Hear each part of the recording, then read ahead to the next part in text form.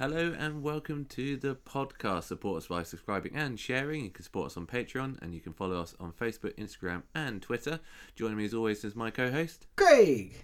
And I'm your host Adam, and welcome to Guilty Pleasure Cinema. Do you see how I was upbeat then? Because last time you were like, oh, you sound really miserable. I don't know why you're Sylvester Stallone in this. Adam and Craig's Guilty Pleasure. Adam and Craig's Guilty Pleasure. Adam and Craig's Guilty Pleasure Cinema. It's been a while and we are now doing our second Halloween special. Yes, because last year, or the first time we did Hocus Pocus. We did do Hocus Pocus. Did we do a Halloween special last year? Wait, is this our third? This must be our third one. We don't even know what number episode we're on. Really, we are the most budget podcasters that there are. We are letting it slip. Mm-hmm. But yeah, Halloween special. So we decided to do two movies this year. Yeah, that's the real scary part. We're talking more about movies. And the original idea behind this was to actually maybe do a movie based on our fears. Yes. And we've decided to do Arachnophobia. You've decided to do Arachnophobia because you are afraid of spiders. I'm massively afraid of spiders. So Arachnophobia, the 1990 movie about a species of South American killer spiders hitching a lift to the US in a coffin, and that starts to breed and kill. Bum bum bum. So, full disclosure, never seen this film.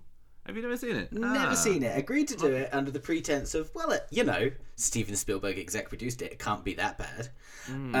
It was always around in my house. Like, we had it on VHS. I just never watched it because when I was, 6, I was afraid of spiders.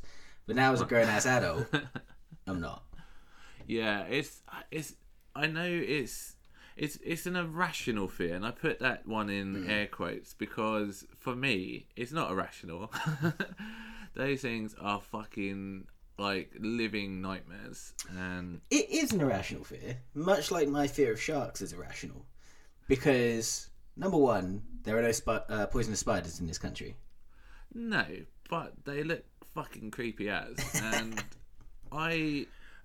So the whole thing with actual arachnophobia is, it and any kind of phobia, it is a fear, and you could always insight that there's some maybe sort of like traumatic event that's happened to you that maybe has pertain that sort of fear, and if you had a say if you're in a car accident and then next time you step into a car and you probably have like maybe some sort of like anxiety about it, but I can't really think of anything too bad with an incident that would have traumatized me enough to have then this hatred of these tiny little insects. But just to be clear, is it just like IRL spiders where you're like, it's tiny but I'm terrified, or do you watch say like Lord of the Rings or Chamber of Secrets and you're like, holy shit, it's giant?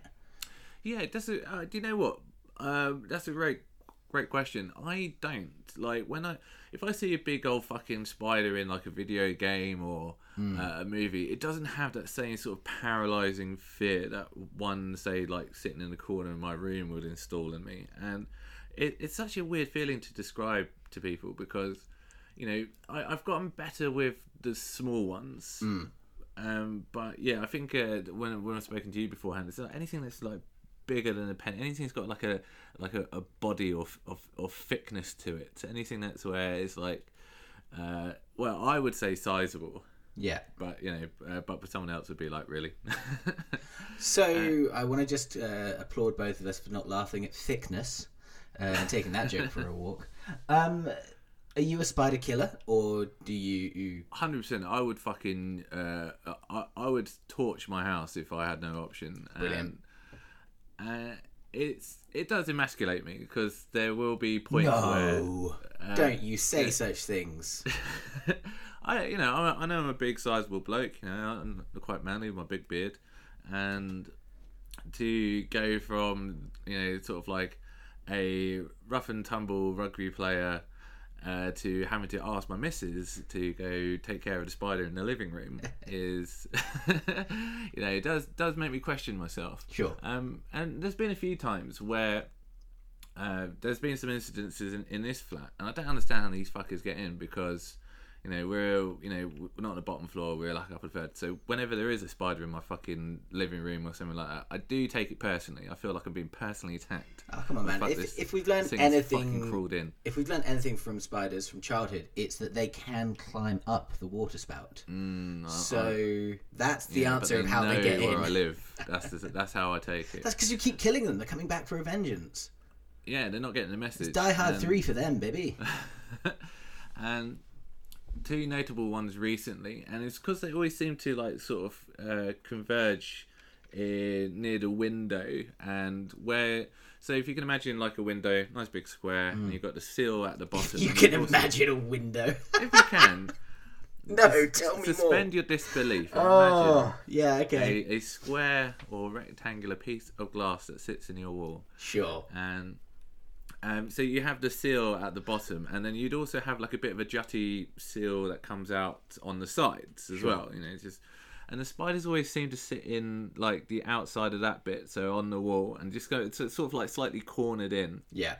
And makes it so fucking awkward to kill them, because if I saw something big on the wall, I would try and probably grab maybe the heaviest thing that I could, reasonably do damage to the spider, but maybe not the wall. So something like a shoe or a book or something like that. Charlotte's Web.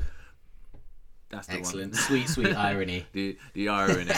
And with that, the times that they're in the corner, you can't get a good angle on it, and especially when they're a little bit higher up, because it's slightly awkward, because I have my piano, my guitars and speakers and stuff like that, so it's always like I have to like properly lean over it. And there was a full-on regret moment, which I'm pretty sure I have spoken to maybe you on the podcast, I'm not too sure, but I will regale you. It was up, and I was like, I can't reach that fucking spider, and it's pretty big. So in my wisdom, I got this broom out and sellotaped a knife to the edge. You've never told me this story. So far, amazing.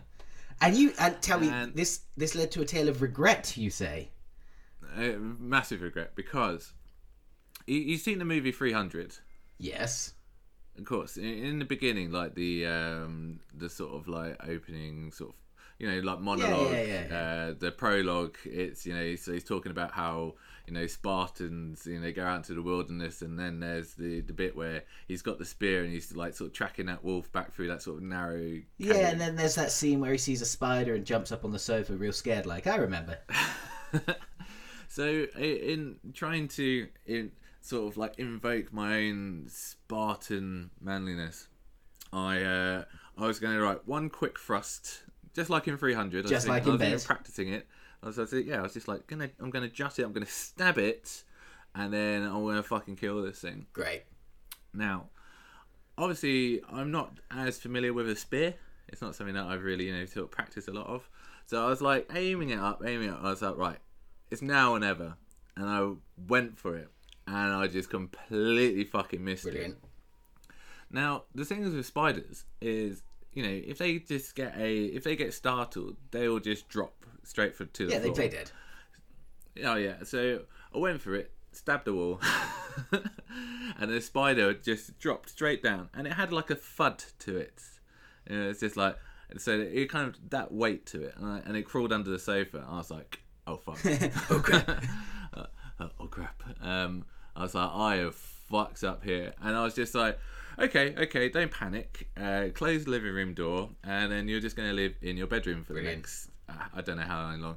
And then quick little Google, find out how long spiders live for. It's like 1 to 2 years. I was like, okay. Right, well, fire up Uber Eats. It's going to be a long journey.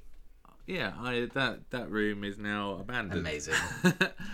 So, and then a couple of weeks go past, and you kind of like, the tension releases, and you kind of creep back in, and you're going to go, maybe it's fucked off. Maybe I did get it. Maybe I fucking winged it or something like that.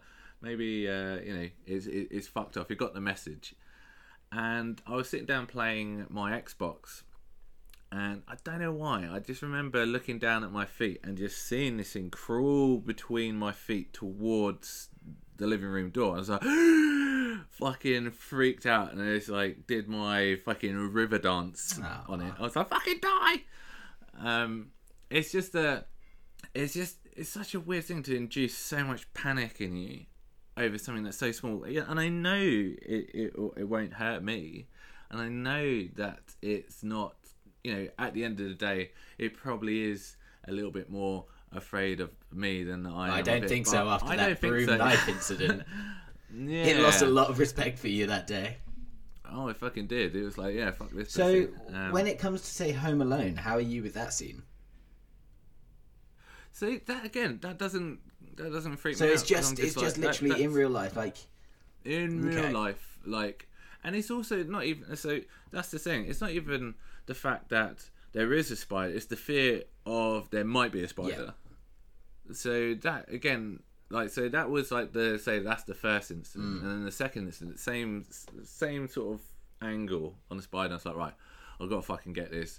Went for it, and I did wing it, and it kind of dropped down. It kind of had that kind of clawed up, like, or curled up, like it's dead, but it did kind of crawl off, and again ended up under the sofa. I was like, oh, not again. And I don't know why this time. Probably because I'm spending more time in my flat. But there's just this little bit in the back of my head now where it's like, that spider's still fucking in there somewhere, fucking plotting its fucking revenge, and it just put me on edge. And it's I wouldn't say it's like debilitating or anything like that, but I can imagine if there was something fucking huge, like a tarantula kind of size, or man-eating bird, or whatever fuck you call it, bird-eating spider. If something that size came out, I would go fucking nuclear. Like, I would not... Like, I don't think I could sleep in this flat if something that big was on the loose in here. Fair enough. Well, now we've talked about your arachnophobia, shall we move swiftly on to Jeff Daniels' arachnophobia? Yes, so we'll get into it. So for anyone who hasn't seen the movie, we'll roll trailer. That would be me as well.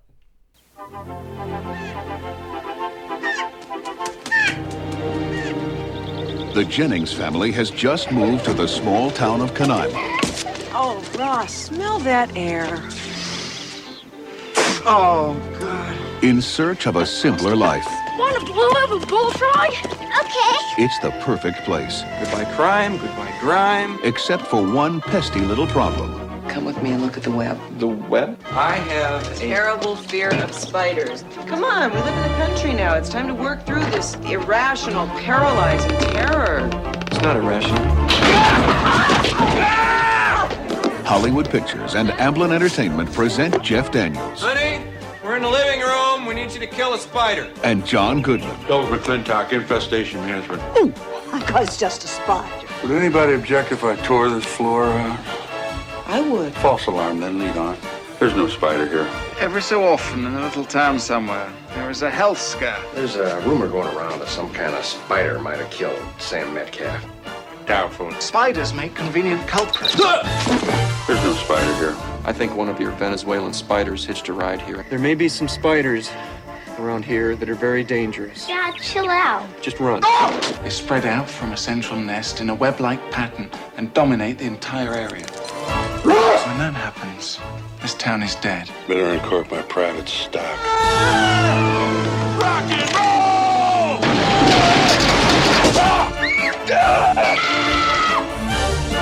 Hollywood Pictures and Amblin Entertainment present Arachnophobia. 8 legs, 2 fangs, and an attitude. Perk up, Lloyd. If we find the spider that did this, you can arrest him. Arachnophobia, a thrill-omedy. Director Frank Marshall. Where do we know Frank Marshall from? He is mostly a producer. I got a feeling Gremlins.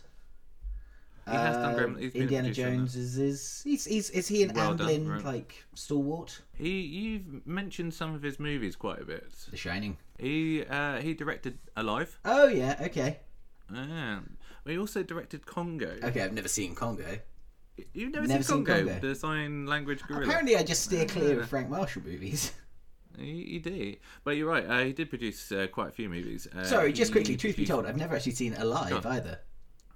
Really? You just referenced it? The only knowledge I have of Alive, and this is harkening back to our episode last week, is from The Simpsons, when Marge has a fear of flying and she watches Alive, and you just hear on the TV, "We're alive, num num num." And I turned to my dad like, "What's funny about that?" He's like, "Oh, they turned to cannibalism." So I was like, "Okay, I get what this movie is now." I know that they're a rugby team. I know there's cannibalism. Tick. Tick. So he produced Benjamin Button, and you're right, he was an executive producer on the Indiana Jones movies as well. Good call. And yeah, I think very cool. Marshall intended the film would be reminiscent of Alfred Hitchcock's The Birds. People like to be scared but laughing, like a roller coaster. No one wants to be terrified. I think he went the wrong way on this movie. This fucking movie is quite terrifying. Well, you're only saying that because you're afraid of spiders. That's true. If you're best friends with a shark, Jaws is fine. It's one of those things. I know you say you're afraid of sharks and things like that, but it's like you're putting. If you go out into the middle of the ocean, you're putting yourself out there in that situation. I'm just chilling at home, minding my own business. Yeah, I agree. Which is why I don't go out into the middle of the ocean. That's exactly. People say, "Oh, you should go shark cage diving and overcome your fears." No, I'm good. Yeah, no, like they do a bit of what's called like exposure therapy in this movie, or they'll try to do it horribly. I'll touch on that when we get there, but it has to be done so well. I know exposure therapy is the idea of like putting you in a room and then putting a spider in the doorway, and then next time putting a spider in the doorway but closing the door, and then putting it 2 feet away from you. Then that idea of like edging it closer and closer until you're just like rolling around with a spider in the meadows, right? That's how exposure therapy works. Yeah, I think that's where people kind of go wrong with it. The meadows. The meadows. So the writers on this movie, you had Don Jakobiv. I'll probably butchered that name. Jakobiv. Jakobiv. Is there anything after that I? Jakobiv. No. Jakobiv. But where would you maybe have heard that name without being butchered? Gremlins. He wrote Vampires. James Woods, John Carpenter. Previous episode. Amazing. Yes. He also did Double Team with Jean-Claude and Rodman. Okay. He also had Al Williams and Wesley Strict, probably best known for the screenplay for Cape Fear. But you also touched on the fact that, yes, Steven Spielberg was an executive producer. You also had Kathleen Kennedy as a producer for this movie as well. Yeah, Frank Marshall's wife. Yes. So, obviously, for the listener, if Kathleen Kennedy sounds familiar, she became I want to say it's the director of Lucasfilm, Lucasfilms, or LucasArts. LucasArts, something. George Lucas's company. That's the one, and she's doing the Star Wars. Yeah, and she's the one that's been spearheading all the Star Wars projects, and all the incels on the internet blame her for a lot of the sort of. I wonder what their fucking argument is. Maybe the perceived wokeness of the new Star Wars movies. So, how much money did this film make? It made quite a bit. So it had a budget of 22 million. Now, how much do you think it made at the box office? I haven't seen it, so 25 million. It did quite well, actually. So it's just to say, Arachnophobia debuted at number 3 behind Ghost and Die Hard 2. What a third! If you're third place there, you take that as the win. Yeah, so it earned 8 million over its first weekend, and it had an estimated box office return of 53.2 million. Nice. And just to jump very quickly onto some of the cast as well. The music is by Trevor Jones. You remember Trevor Jones? No. So he did the music for Cliffhanger. Okay, so he also did the music for Last of the Mohicans. Well done. Yes, and he ripped himself off. Yeah. And as stated by himself, Jeff Daniels, he plays Ross Jennings. Most people probably known as Harry in Dumb and Dumber, which I think I don't know if that's a tragedy for such a great actor as just Jeff Daniels. He is having is in the midst of a major resurgence now ever since he did The Newsroom. Yeah. Because he was also in he was in that thing where he played Trump, he played the head of the FBI, and Brendan Gleeson played Trump. I feel like he was on stage in To Kill a Mockingbird. Like, he's become a real good serious actor now. But that's the thing, he always was and he always has been, and it's just when someone doesn't want to be typecast and things like that, and you just kind of think you're known as playing a fucking dumbass. See, for me, he's always going to be known as Speed. Yeah, that's it. Like, he's fantastic in that movie. I do wonder if he's had anything, because didn't he have a sort of reluctance to go back and do the sequel because of that? Speed 2? Yeah, he died. No, not Speed 2. Harley Jane Kozak, she plays Molly Jennings. Jeff Daniels' wife in this. Probably maybe best known as Susan in Parenthood. You know, one with what's his name? Martin Sheen. No, Clunes. The funny one. Lawrence. No, not. I don't know white what guy. you're talking about. Yeah. John Goodman. He's in this movie. Fred Flintstone himself. Yeah, Delbert McClintock. Brilliant. McClintock. Probably, I would like to think John Goodman's maybe best role is Charlie Meadows in Barton Fink. It's gonna, that's the best film he's in, or that's his best role. But also Donnie in Big Lebowski is probably up there. But yeah, he's Fred Flintstone, and he's also in the Blues Brothers 2000. Yeah, when they pissed on the grave of John Belushi. Yeah, and he did Pretty Banger in Cloverfield Lane, didn't he? Oh God, yeah. Yes, that's a great movie. That is a terrifyingly great movie. Very, very good movie. I always like movies where you can just put good actors in like one room and then just go, yeah, cool. You know, with obviously a good script and good writing, they can just carry that all the way for like a good hour and a half. Yeah, that's the dream right there. So you have this movie has got so many fucking actors in it, like people where you'd be like, oh, I know that. Oh, it's that guy. And so I won't spend too long. I'll just reel them off. So you've got Julian Sands. He's the Fabio-looking doctor. Probably has a bit of like a Daniel Day-Lewis / Timothy Dalton look to him. Right. And you have Peter Jason. He plays Henry Beechwood. Probably best for us known as the duty sergeant in Escape from L.A. God damn, that is niche. That is a bit niche. You know where the bit where they... where he's getting out and he's like, 2 purple hearts. Yeah. He's that guy. He was also Gilbert in They Live. Right. There we go. James Handy and Roy Brocksmith. So we know Roy Brocksmith as Dr. Edmar from Total Recall.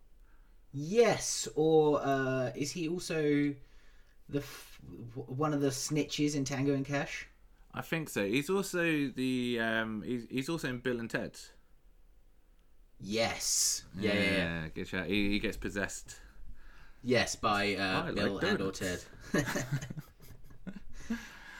So we'll move on. Roger Ebert of the Chicago Sun-Times WrestleMania said the film made audiences squirm out of enjoyment, not terror, and gave it 3 out of 4 stars.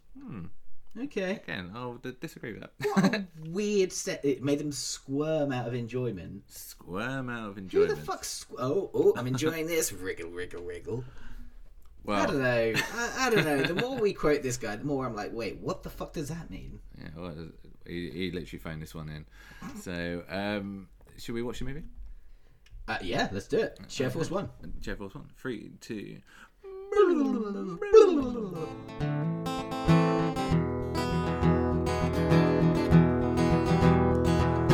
It is movie talk time.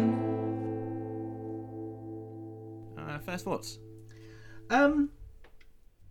It's long, isn't it? Yeah, hour 49, nearly 2 hours. Yeah, it's not much happens, does it? Yeah, it does feel like because I feel with this movie we could probably sort of jump around a little bit, but just because it's not really, it's such a basic story. It's just like spiders in the jungle. Spider jumps in a box of coffin, ends up back at home in America, small country town. Then decides to take over the town. Well, it just does. And then, Jeff Daniels is there, and he's afraid of spiders. He's a real Adam Kent. He is. He's a bit of a puss. Oh, you get off that high horse. Yeah. So one of the things I did in the opening, the establishing shot, they're in Venezuela. Oh, in this Jurassic Park knockoff. Yeah. Yeah. And it's interesting because I watched this not too long ago, and after I watch any movie, I'll jump on IMDb or I'll Wikipedia, and I'll find out a little bit about production and things like that. So when I saw it with Frank Marshall, I was like, oh yeah, okay. And then when he did Congo, I was like, oh yeah, you know what? This movie felt like it could have been like sort of like Anaconda-esque kind of like jungle adventure. You know what I mean? Yes, it was so close to being an Anaconda. But then they left Venezuela. And then it became fucking Fly Away Home, which is another Jeff Daniels movie, but with geese, if you've ever seen that. Yeah, but this time with spiders. So it was, the idea that they're trying to discover new insects, or, they're sort of going off into the jungle to explore and document. And they brought a photographer who doesn't seem like a wildlife expert. So. You mean this fake Bill Murray Jim Belushi crossover? Yeah, he had that. He kind of like that kind of a New York. I'm into sports kind of guy about him. Real armchair football player sort of thing. Yeah, and his first thing is to walk into a big fucking huge web and have a massive panic attack, which fair enough. I probably would do the same. There is that level of, okay, he's lost his mind because he's walked into a huge web and there's all sorts of stuff, but also send someone else then. Send a different person to do it. I felt like it was kind of like, I don't know if they mentioned that he's like some sort of last minute replacement, or he's the cheapest guy that they could afford, or something like that.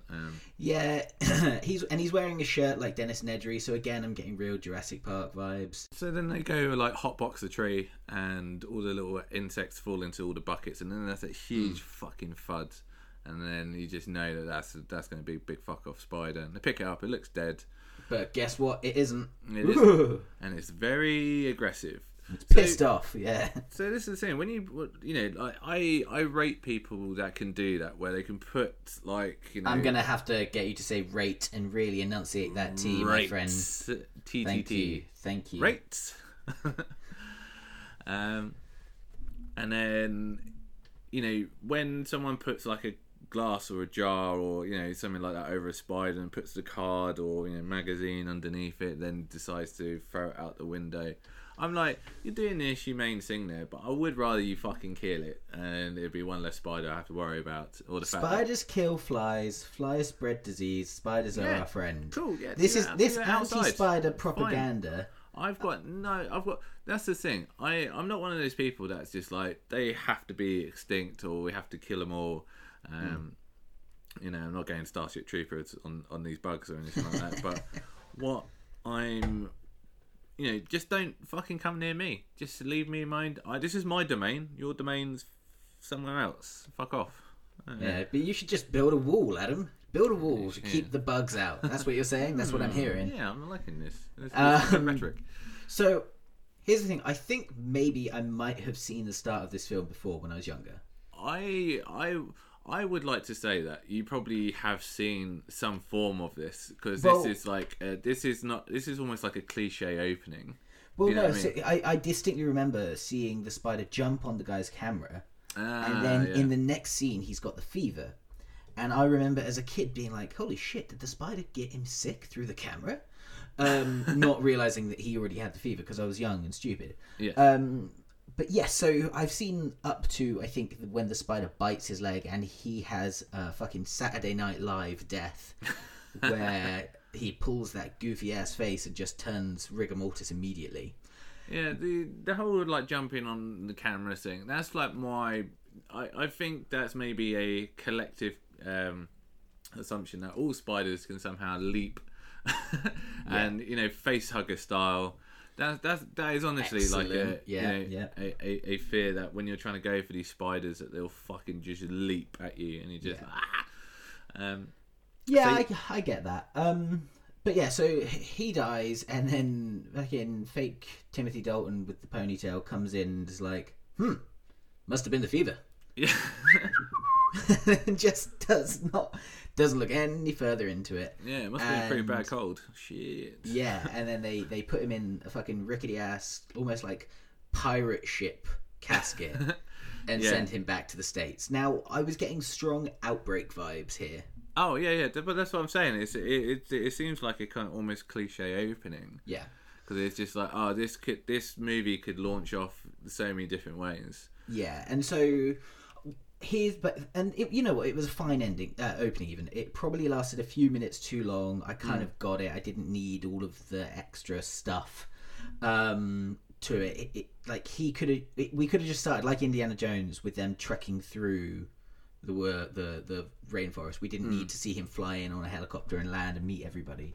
It Yeah, could true. have just been like the opening shot could have been a spider's web, and then a hand kind of comes down and moves it out of the way, and Yeah, suddenly I probably didn't need to know, like, establish that we were in the jungle without, having to fly in. It's like, if you're in the jungle, it's like, right, I'm pretty sure it's somewhere exotic. Exactly, and that's the beauty of Indiana Jones is it's so selective on what it's showing you that you can watch that film on mute. I think I've mentioned this before, or they've released it online somewhere where they've put it black and white but put classical music underneath, and there's no dialogue, but because of the way it's shot, you can pretty much establish the scene dynamics and what they're talking about and who's doing what and who you're rooting for because of how kind of. And the same goes with Seven. Like, it's shot in such a way that watching it on mute, you can be like, oh, I kind of get everything that's going on here because of the artistry of the camera work. Whereas this needed, like, oh, you're from the States. Oh, you're finding a new spider. Oh, I just flew in on a helicopter. Oh, I've got a fever. I didn't need any of that. Yeah, it does whack you on the head a bit, doesn't it? Fucking yes. And so they travel back to the States. Yeah, Bumblefuck Town. And here's probably the biggest problem I have with the movie is that they keep telling me time frames. Oh, okay, yeah, I get you. So at one point later on, the Margaret, I think her name is, it says like, oh, next month we'll throw you a party. So I'm like, all right, Jesus, a month's gone by and this spider's done nothing. And then it's like, all right, well, next week, and so a week gone by and this spider's still done nothing. Like, this spider toe-sats the fuck out of its time in America. Like, the first thing it does, which I really enjoyed, was it escapes from the coffin. Yes. Cool. And then you see a dog, and this is tantamount to kind of how audiences think about animals in movies. I saw that dog, I was like, oh, don't kill the dog. Yeah. And I saw the cat, I was like, oh, don't kill the cat. And I saw a crow, I was like, yeah, fucking kill that crow. I don't give a shit. Kill it. Did you not like the fact that it kind of has that the POV of the spider getting caught by the crow and then flying off? Oh, Spider Cam. I enjoyed Spider Cam. I really enjoyed the spider props, or were they spider actors? I don't know. Like, well, yeah. So in this movie, they I think they got a load of spiders from New Zealand, and with that they used loads of like sort of like wires and I think like some sort of like spray or sugar or wax or something like that to kind of like dictate where they would move off to. But for things like, if they were crushing or killing a spider, if it was like a live spider, they have like sort of like prop shoes, for example. So when, say, later in the movie, John Goodman steps on the spider, there's actually a hole in his shoe cut out, so when he lands on it, it just sort of cups it. Smart. It's. I think it was the preemptive of making sure that to say like no spiders were harmed. Yeah. We fucked up that crow. But that's no spider was harmed. And so you now have Jeff Daniels and his family who've rocked up to this new house, and they've gotten out of San Francisco, I believe. Yeah, they left San Fran. And he's a doctor, so he's a GP or some shit like that. And he's also an alcoholic. A fucking wine snob, the worst kind of snob. Now, not just a wine snob, because at one point he's like, oh, I've got the brandy, let's get out the brandy. Oh, I'm throwing this, I'm doing that. But, so, obviously, I mentioned Jeff Daniels is in the newsroom and things like that. I also watched Steve Jobs the other day. Oh, yeah. And there's a bit at the beginning of that where he's with Michael Fassbender and Steve Jobs, and to celebrate the launch of the Apple, he's like, hey, drink this, it's a 55 Margaux, which is the same wine he has in this, where he's like, oh, it's the 55 Margaux. And I'm like, oh, Jeff Daniels, you're bringing your own props to the set, are you? The wine snob aspect of it, it's like, well, this bottle's like $127 or some shit like that. And it's like, I can't afford to drink it. You're like, fuck off, mate. Like, and it's such a weird way. He like stops the moving guy, grabs it, looks at it and goes, wine, eh? Yeah, puts it back. Now, walk away. I've got to continue the scene with my wife. The exposition in this film is very strange. Yeah, I think they're just trying to give the guy a bit of character. He's kind of like a well-to-do. I'm a doctor. I'm from the big city. But he cares about people. But I care somehow because it's American healthcare. And I get yeah. I care because I've just bought a new fuck-off house and I need to pay the mortgage. And it's quite a weird thing, because then he's picked out this town, and they kind of say that he's he spent the last couple of months sort of like looking around, touting where he's going to end up. And the town doctor, I think a guy called Dr. Metcalf or something like that, he's going to be retiring, and Jeff Daniels is going to swoop in and take all this clientele. And when he rocks up and he's like, hey, I'm not going to do that now. I don't want to retire, because when people retire, that's generally when they die. And I think there is something to that. There is something to that. Most teachers, I believe the statistic is within 5 years of retirement, they pass away. Yeah, I think there's that's... a few professions. I remember my old my old man, him saying something about leaving the police force, and it's something like 5 years. It's the average life expectancy of a retired police officer. Yeah, so it's something like that. So I kind of get where this doctor is, but at the same time, fuck you. No, I'm like, you're old as fuck, buddy. Dude, like, you couldn't have told him that a week ago. You couldn't have. Why are you waiting until he's actually in the town, you piece of shit? Yeah, it's also as well, like, you kind of, if buying a house is not a short amount of time as well, so they've gone, yeah, well, we'll do this, sort the mortgage out, and, I doubt they've put cash down. And they've moved a whole family across country to wherever the fuck this place is, and then the guy's like, actually, now you're here. I don't think I will. My wife couldn't change my mind. What choice do you think you've got? But we now enter the world of horror movie, where we're setting them up so later we can knock them down. So we've got Arsehole Doctor. He is an arsehole. Arsehole Cop. Give you that. Oh yeah, he's a fucking wet blanket. Sweet little old lady. She is very sweet. Douchebag football coach. Is he? Is he not just the American dream embodied? Douchebag football coach. So yeah, and with this, it's now just kind of like right. It's almost like checking back on the spider every kind of like, it feels like every sort of 5 minutes. You know what I mean? It's just like, it's like, okay, cool. So what's the spider doing now? It's fucking it's mating with another spider. Ooh, it's giving birth to other spiders. Ooh, it's made lots of webs. And honestly, give me Joe Dante. Give me give me the guy who directed Gremlins to at least give this spider some sort of characteristic.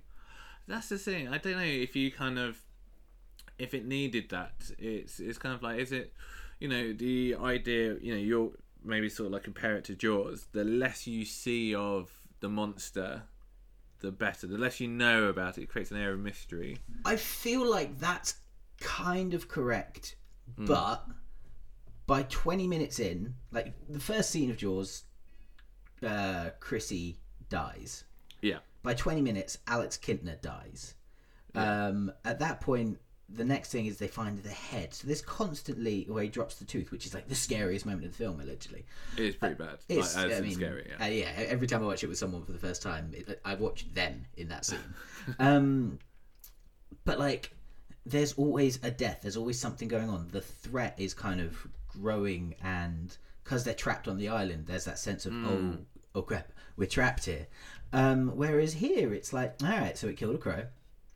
Yes. And then it fucked another spider. And all right, we got 30 minutes to go.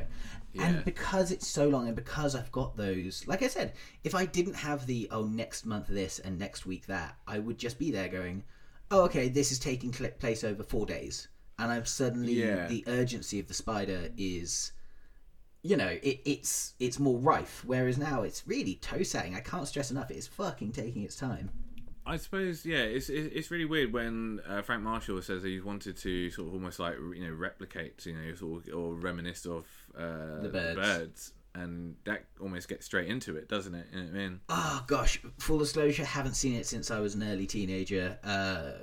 All I can remember is I think Tippi Hedren getting given a panic attack by Alfred Hitchcock. Yeah, it sounds about right. It's like every other fucking movie of his. Just like Shelley Duvall in that other film, The Shining. Directors are not nice people most of the time. So yeah, we've got I tell you why I thought I tell you what I thought about the football coach being a douche is because he's at the table with Jeff Daniels' wife, And he's like, the Broncos, my son's a star quarterback. And the wife just goes, so a little bit of nepotism, huh? And the wife is like, no, we're Baptists. I had that written down. I thought you would have liked that joke. I did like that joke, but it paints them that whole idea of like, oh, my son's going to be the star quarterback, yeah, etc., etc., etc. That's the moment where it's like, oh, you're just your typical douche, and you kind of look like a fake Meatloaf. Great shout. Yeah, it does look like Meatloaf. And the thing is, I don't know, like, because Jeff Daniels is obviously trying to schmooze everyone, and then the football coach is like, hey, I'll be your client. I've got a job for you. Come by the school. Yeah. And he just walks into a locker room full of pubescent male teens. And it's like, he becomes real Catholic for a second. And you're like, everyone remembers Penis Inspection Day. And it's just like... I'm sorry. I genuinely don't know if that was a joke or not. Yeah, Penis Inspection Day. Do you not have Penis Inspection Day? You did go... just to be clear, I made the joke, but you did go to a Catholic school. Yeah, no, right. Honestly, I swear to God, there was a thing when I was in primary school. Oh my! Right, where it gets better and better. A lot of boys got brought in to a room, and then they got all asked to whip it out, and then there was I assume at the time a doctor, and they came around and checked your bits out, and then that was that. I think it's just to see if your balls drop. You know what I mean? See if there's no abnormalities, coming around. Wow, that's a pretty big one there, Mr. Kent. Adam, I hate to tell you this, buddy, but I don't think that's a thing. I don't think that's a thing anymore. I don't know if it ever was. Yeah, no, I was definitely not abused. I'd like to say that. So I was not good looking enough. So moving swiftly on, John Goodman's in this movie. Yeah, the weird thing is, I was going to ask you, did this have a sort of a reminiscence of fucking the movie what's the worms, Tremors? Yeah, it had real Tremors vibes. I've said Gremlins vibes. It had like a smorgasbord of other things here and there, but it predates Tremors, doesn't it? Yeah, but it's like he's kind of like a kind of out there character, and when he does rock up, he has his own kind of jingle. The perfect fat guy trumpet music. Yeah, it's kind of like that sort of jazzy blues. Which is great, because every time he comes back into it, that music plays, and you're like, John Goodman's Delbert's here, don't worry everybody. And he's mostly the you've got Jeff Daniels throwing in pithy one-liners here and there. Yeah, Jeff Daniels is, as much as he might have been trying, he's not the comic relief. No, but John Goodman, yeah, he steals the scenes. He steals the scenes, and he looks kind of like the third friend in Trailer Park Boys with the glasses. Yeah, and he's got the music and his comic timing of can we pull down this ceiling? No, of course we can. False alarm. Moving on. It's like, we've got termites, and it's like, oh no, you just got bad wood, and it's like, well, what should we do about it? It's like, take out the bad wood, put in good wood. And later on, when he crushes the spider, yeah, that's right, I'm bad. Or the bit where he rocks up and they're like, I've just had an encounter with one of the spiders. It's like, oh, do you have it? It's like, yeah, it's on the bottom of my shoe. Yeah. But dude, we're an hour in at this point to not the podcast but to the movie, and so far a crow's died. The old lady dies.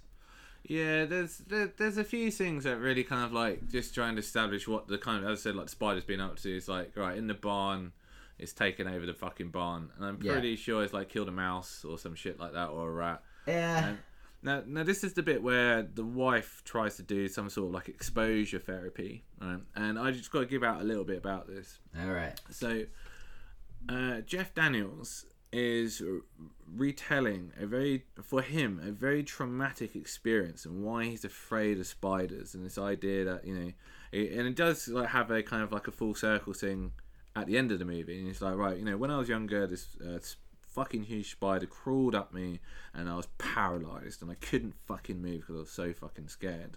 Yeah. And the wife's like, shut the fuck up, we'll just overlook your trauma. Hey, look, there's been a fucking huge spider's web in the barn. Let's go see it. It'll be good for you.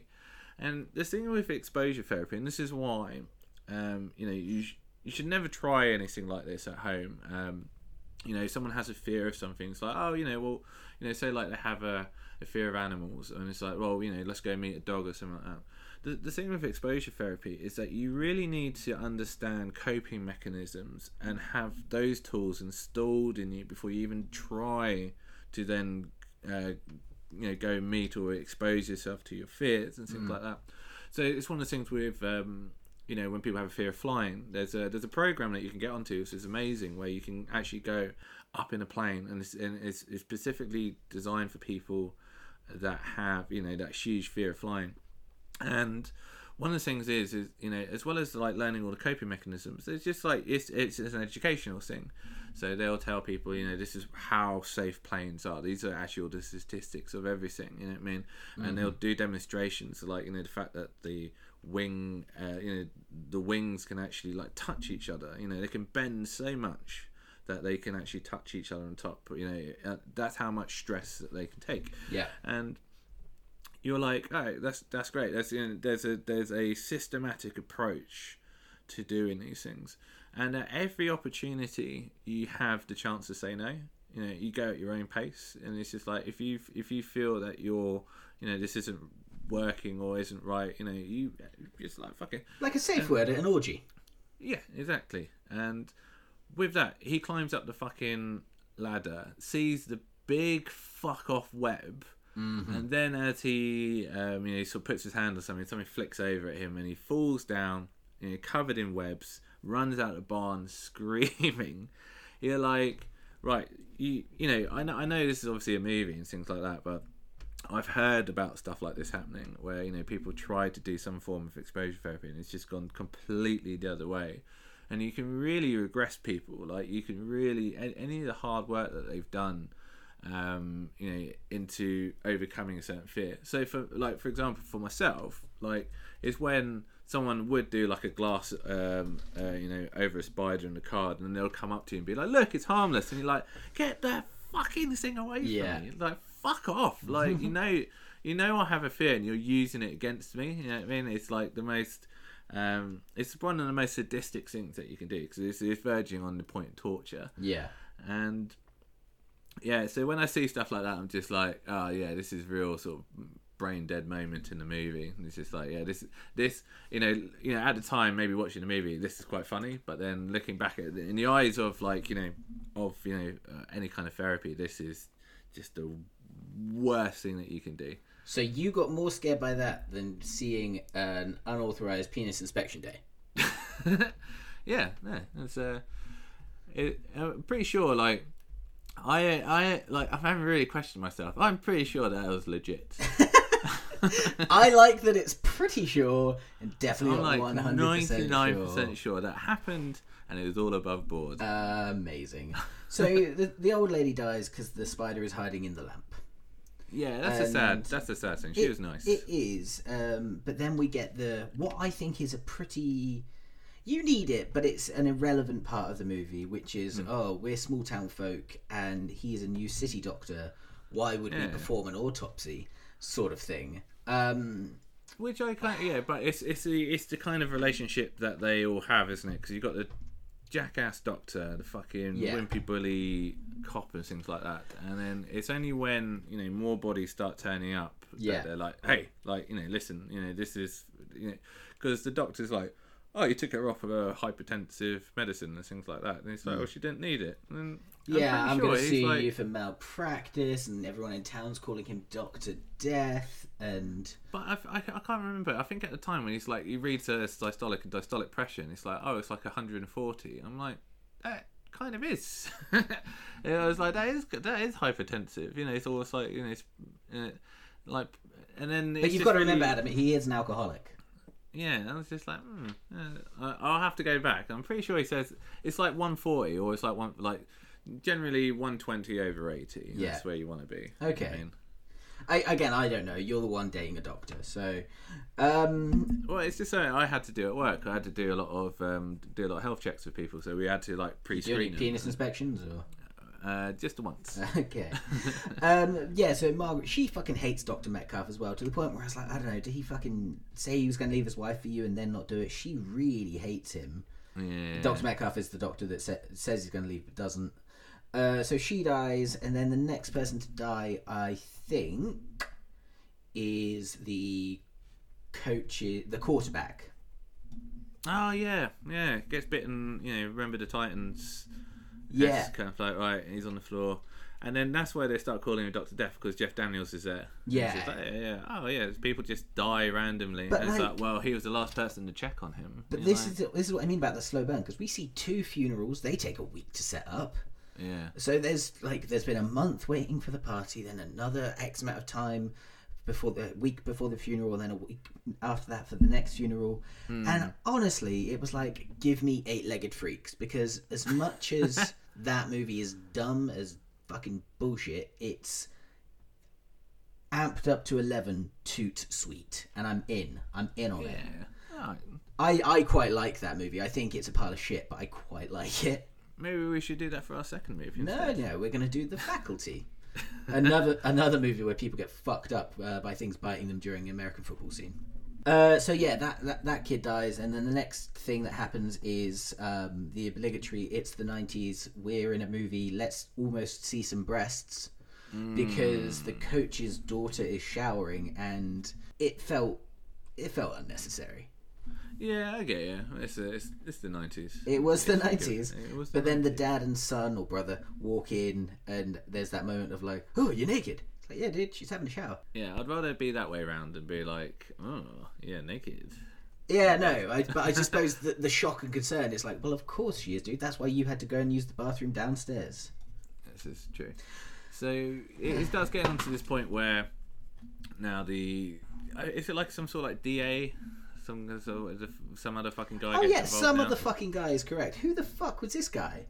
Yeah, because you have what's his name? The fucking autopsy guy, Roy Brocksmith. Oh, he's he's the kind of like, hey, I'm eating a sandwich while doing an autopsy just to show you how desensitized I am to bodies. So it's the clicky clack writing trip. Yeah, and him and his wife stealing the food from the party. Yeah, and it's just, there's about, like 4 bodies now?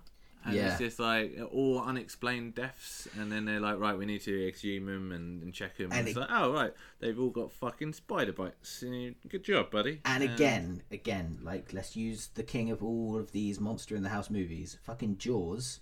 Mm-hmm. By the first death, the end of that first death is... or second death. By Alex Kintner's death, Richard Dreyfuss is there being like, we need to exhume the body, we need to cut open that shark, we need to do the sciencey stuff. Dig up his corpse. And the mayor's against it because he doesn't want it done on the pier or whatever, but Roy Scheider has that great line, I'm the chief of police, I can do whatever I want. And suddenly we're into that. All of this dilly-dallying of like, look, I know he's right, you know he's right. Swinging. Fucking, alright, well, the town's eventually going to be proven wrong, can go to hell, because I just need, I'm in this for an action comedy, and all I'm getting is fucking town drama with, a spider's just moved in. Yeah. And it was dull. So this is why they needed to call in Fabio. Yeah, this is why they... Oh, yeah, he gets brought back. Good-looking doctor. And it's like, hey, buddy, there's some fucking spiders. And he sends his, apprentice over, some sort of nerdy-looking guy.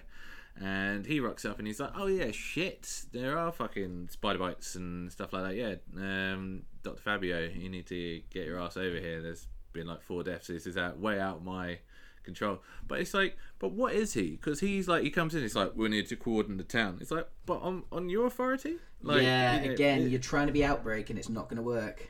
Yeah, Outbreak might have been made after this, to be fair. I think it was. Yeah, I just assume you're some sort of like university professor or something like that. You're not like some, you're not working for like CDC or something like that. Yeah, no, You know what I mean? he comes in. Well, we need to call off town, and also we need to find the nest. And then everyone looks at a photograph and is like, "Oh, I know where the nest is, I guess." Yeah, that was a bit of a reach. That was a reach. It's like, hey, it's a barn. Shit, in the fucking countryside. Or they're looking at the road map or like an aerial map, blueprints of the town or whatever, and someone's like, "Oh, and I guess this part here is the morgue or something." And Jeff Daniels is like, "No, that's my barn."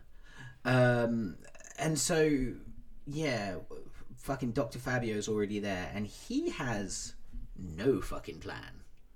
Yeah, because he kind of it's a bit silly how he ends up dying, because he's like, right, there's a load of fucking killer spiders who he knows are very, very aggressive, and so probably would be quite, hostile to anyone venturing into their nest. And he just rocks in. He goes, oh, okay, what the fuck's going on here? And then Yeah, it wasn't easy to see the jump as to how everyone got there, and then once he was there, because he's not with the others, once he gets there, I couldn't fathom what his end game was.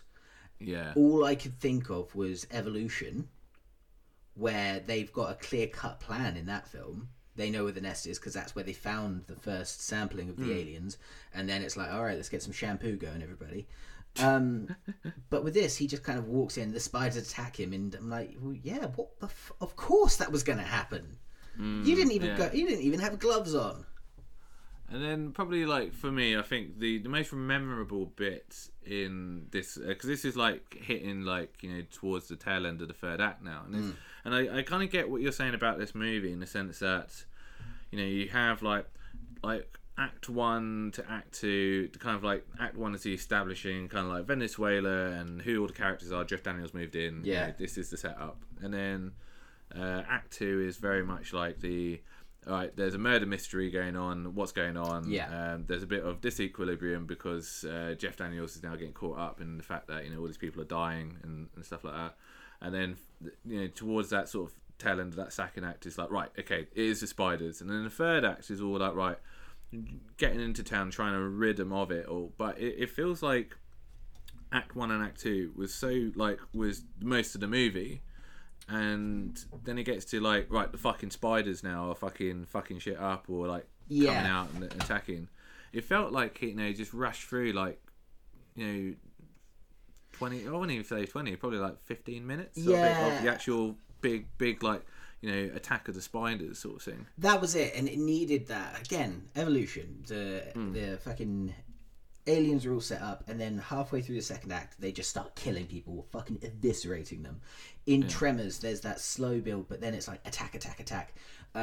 In Eight-Legged Freaks, it's the same. We've got the big, and we've got the different types of spider that are doing the different types of, like the sand trap spiders, and the giant spiders, and we've got the cool motocross scene and things like that. And then Gremlins, the way it sets up we've got evil. We can see that they're evil because we broke the first rule and got them wet. Oh, now they've eaten. Oh, now it's after midnight. Oh crap. And then it becomes a melee of like death. Whereas here, fucking Roy Brocksmith dies off screen. Yeah, there does seem a little bit of that as well. It's just like, alright, we're just going to kill that character to try and give some weight to what's going on. But you don't really care about any of these fucking characters, because it almost seems like there's so many bit characters in this movie that it's like, all right, well, that guy, he's just sort of what's the word I'm looking for, collateral. He's just absolutely, fucking he's body count for it. But also I didn't care about the spider, and not to say that's the thing. I get you. It had no personality.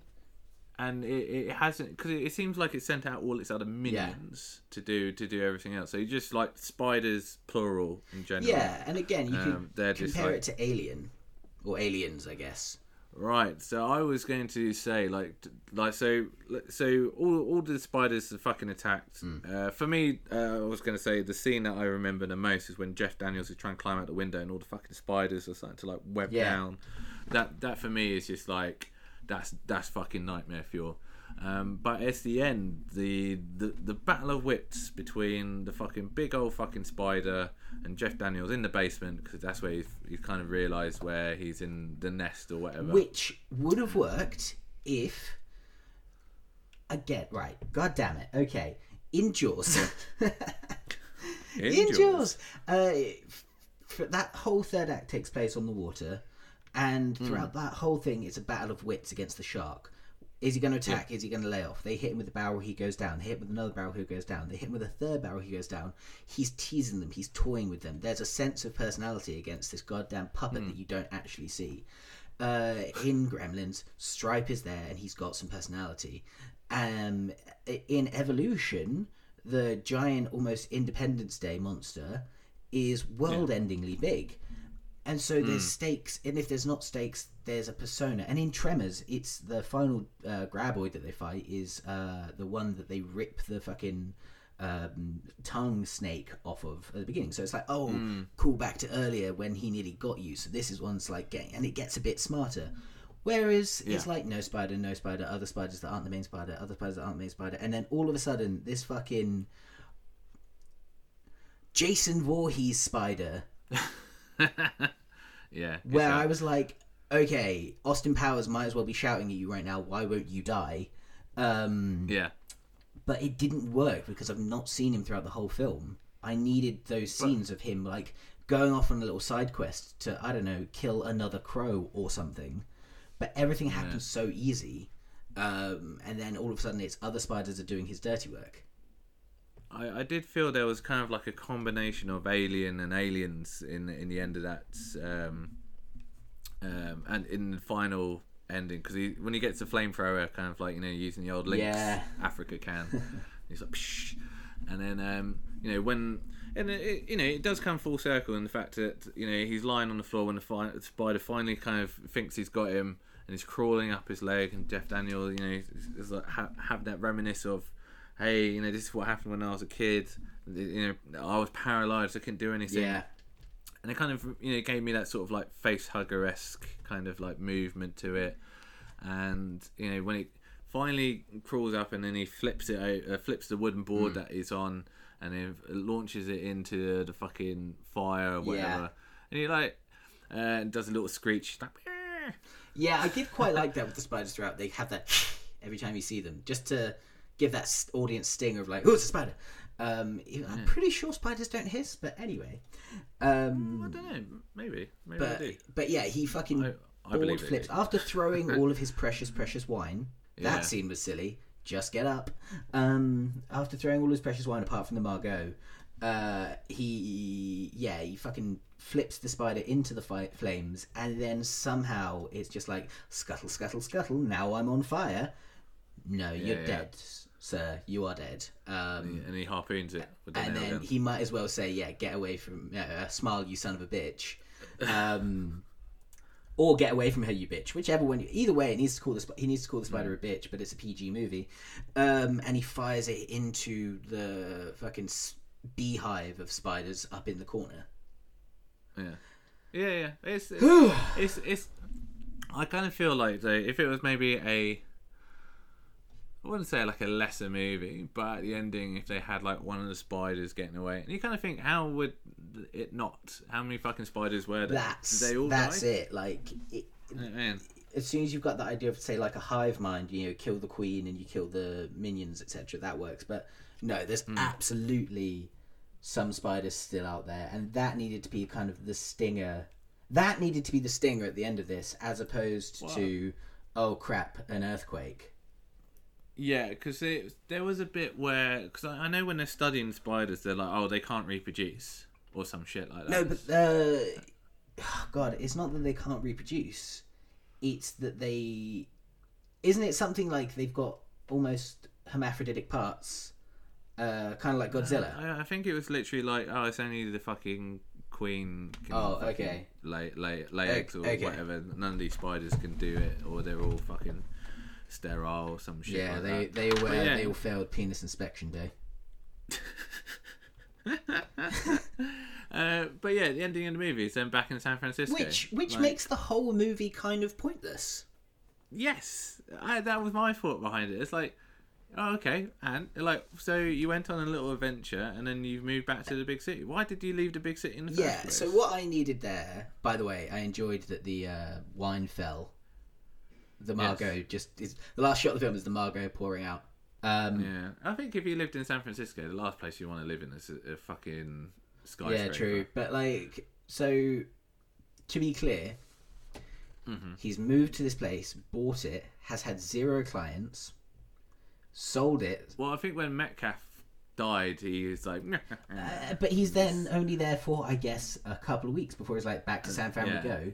Another 48 hours. Sort of thing. And then he's back in this apartment. What I needed was the earthquake to happen, the wine to fall, which and then a spider to just crawl out of a box.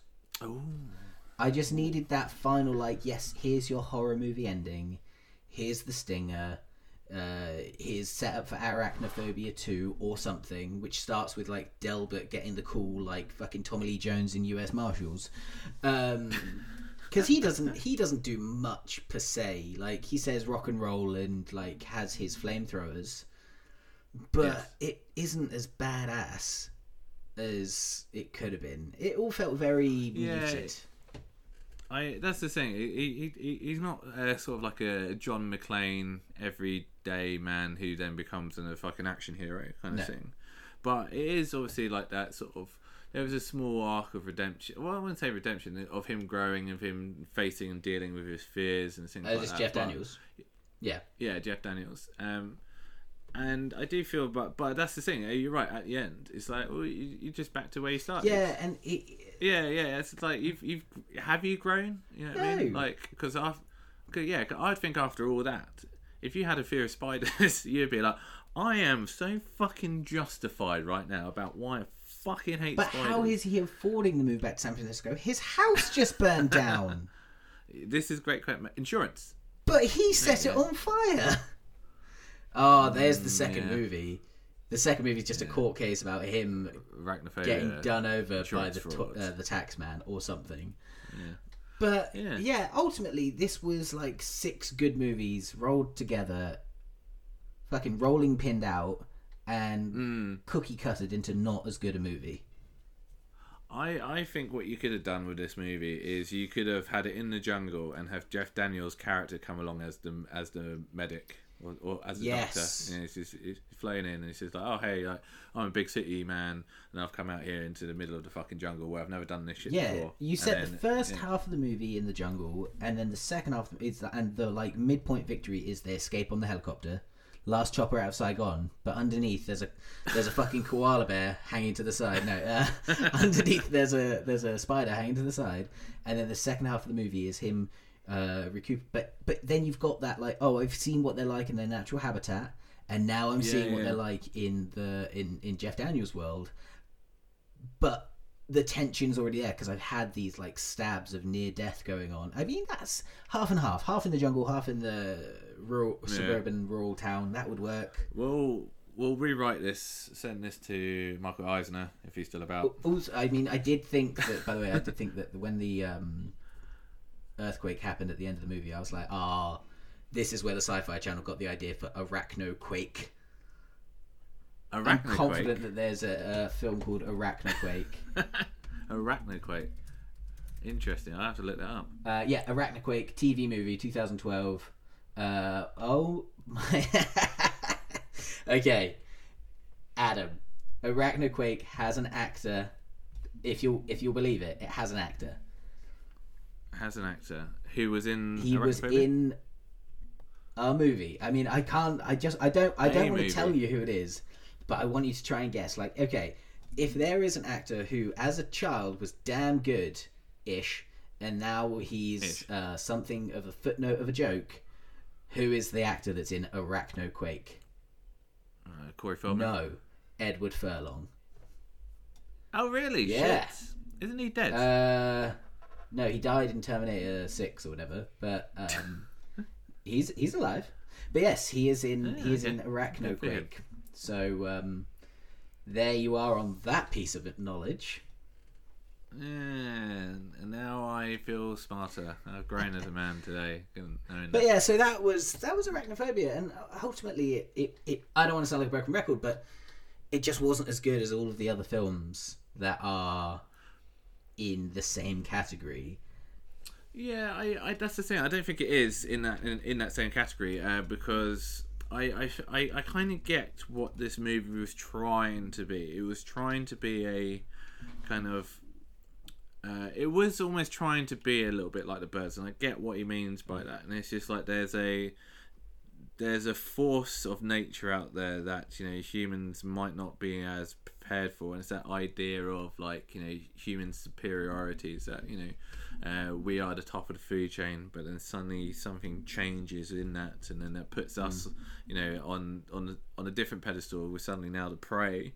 And it's trying to invoke that level of fear, and obviously tap into a fear that a lot of people have of, you know, of spiders. But, you know, you could then do that with any animal. You could be like, you know, it's like it's the birds, or fucking it's what's the movie? Was it Splinter? You know, where there's kind of like Slithers, weird fucking Slithers, yeah, maybe, or Shivers. You know, like one or the other.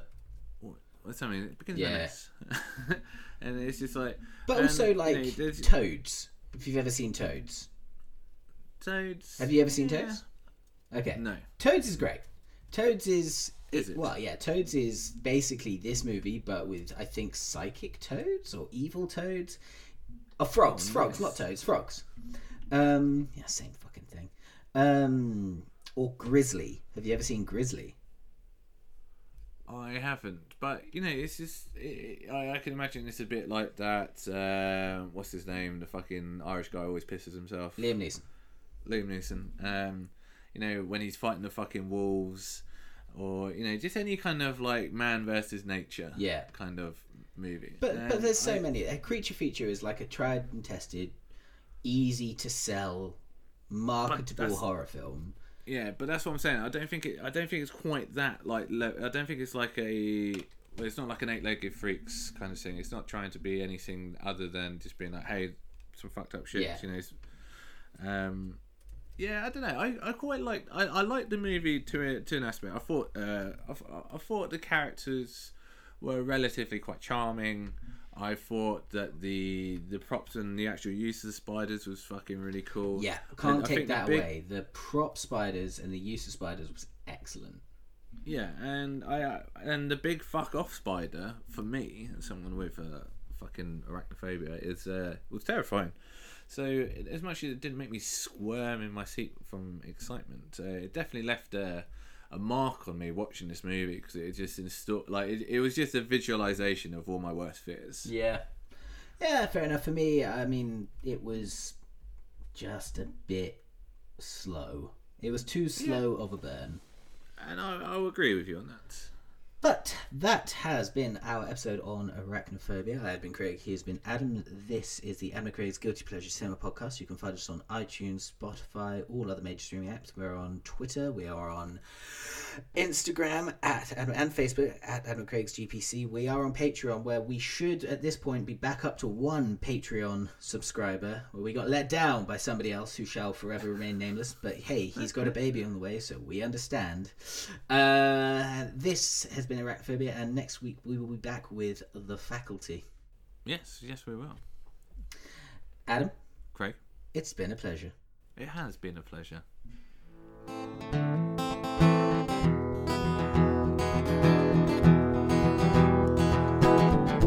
We are watching a movie that we are talking about. So sit back and relax, and it's time to talk about it. Talk about it. Maybe get some popcorn, or maybe some snacks, because we are watching a movie that we're gonna be talking about. It is movie. It is movie. Alright, so 3, 2. Hello and welcome to the podcast. Support us on Patreon, and you. Oh, fuck's sake. Right. Alright, 3. Are we restarting the recording, or are we just gonna roll? Yeah, you just roll. Alright, roll. Well, you just cut this bit out. Cut. All right, 3, 2. It is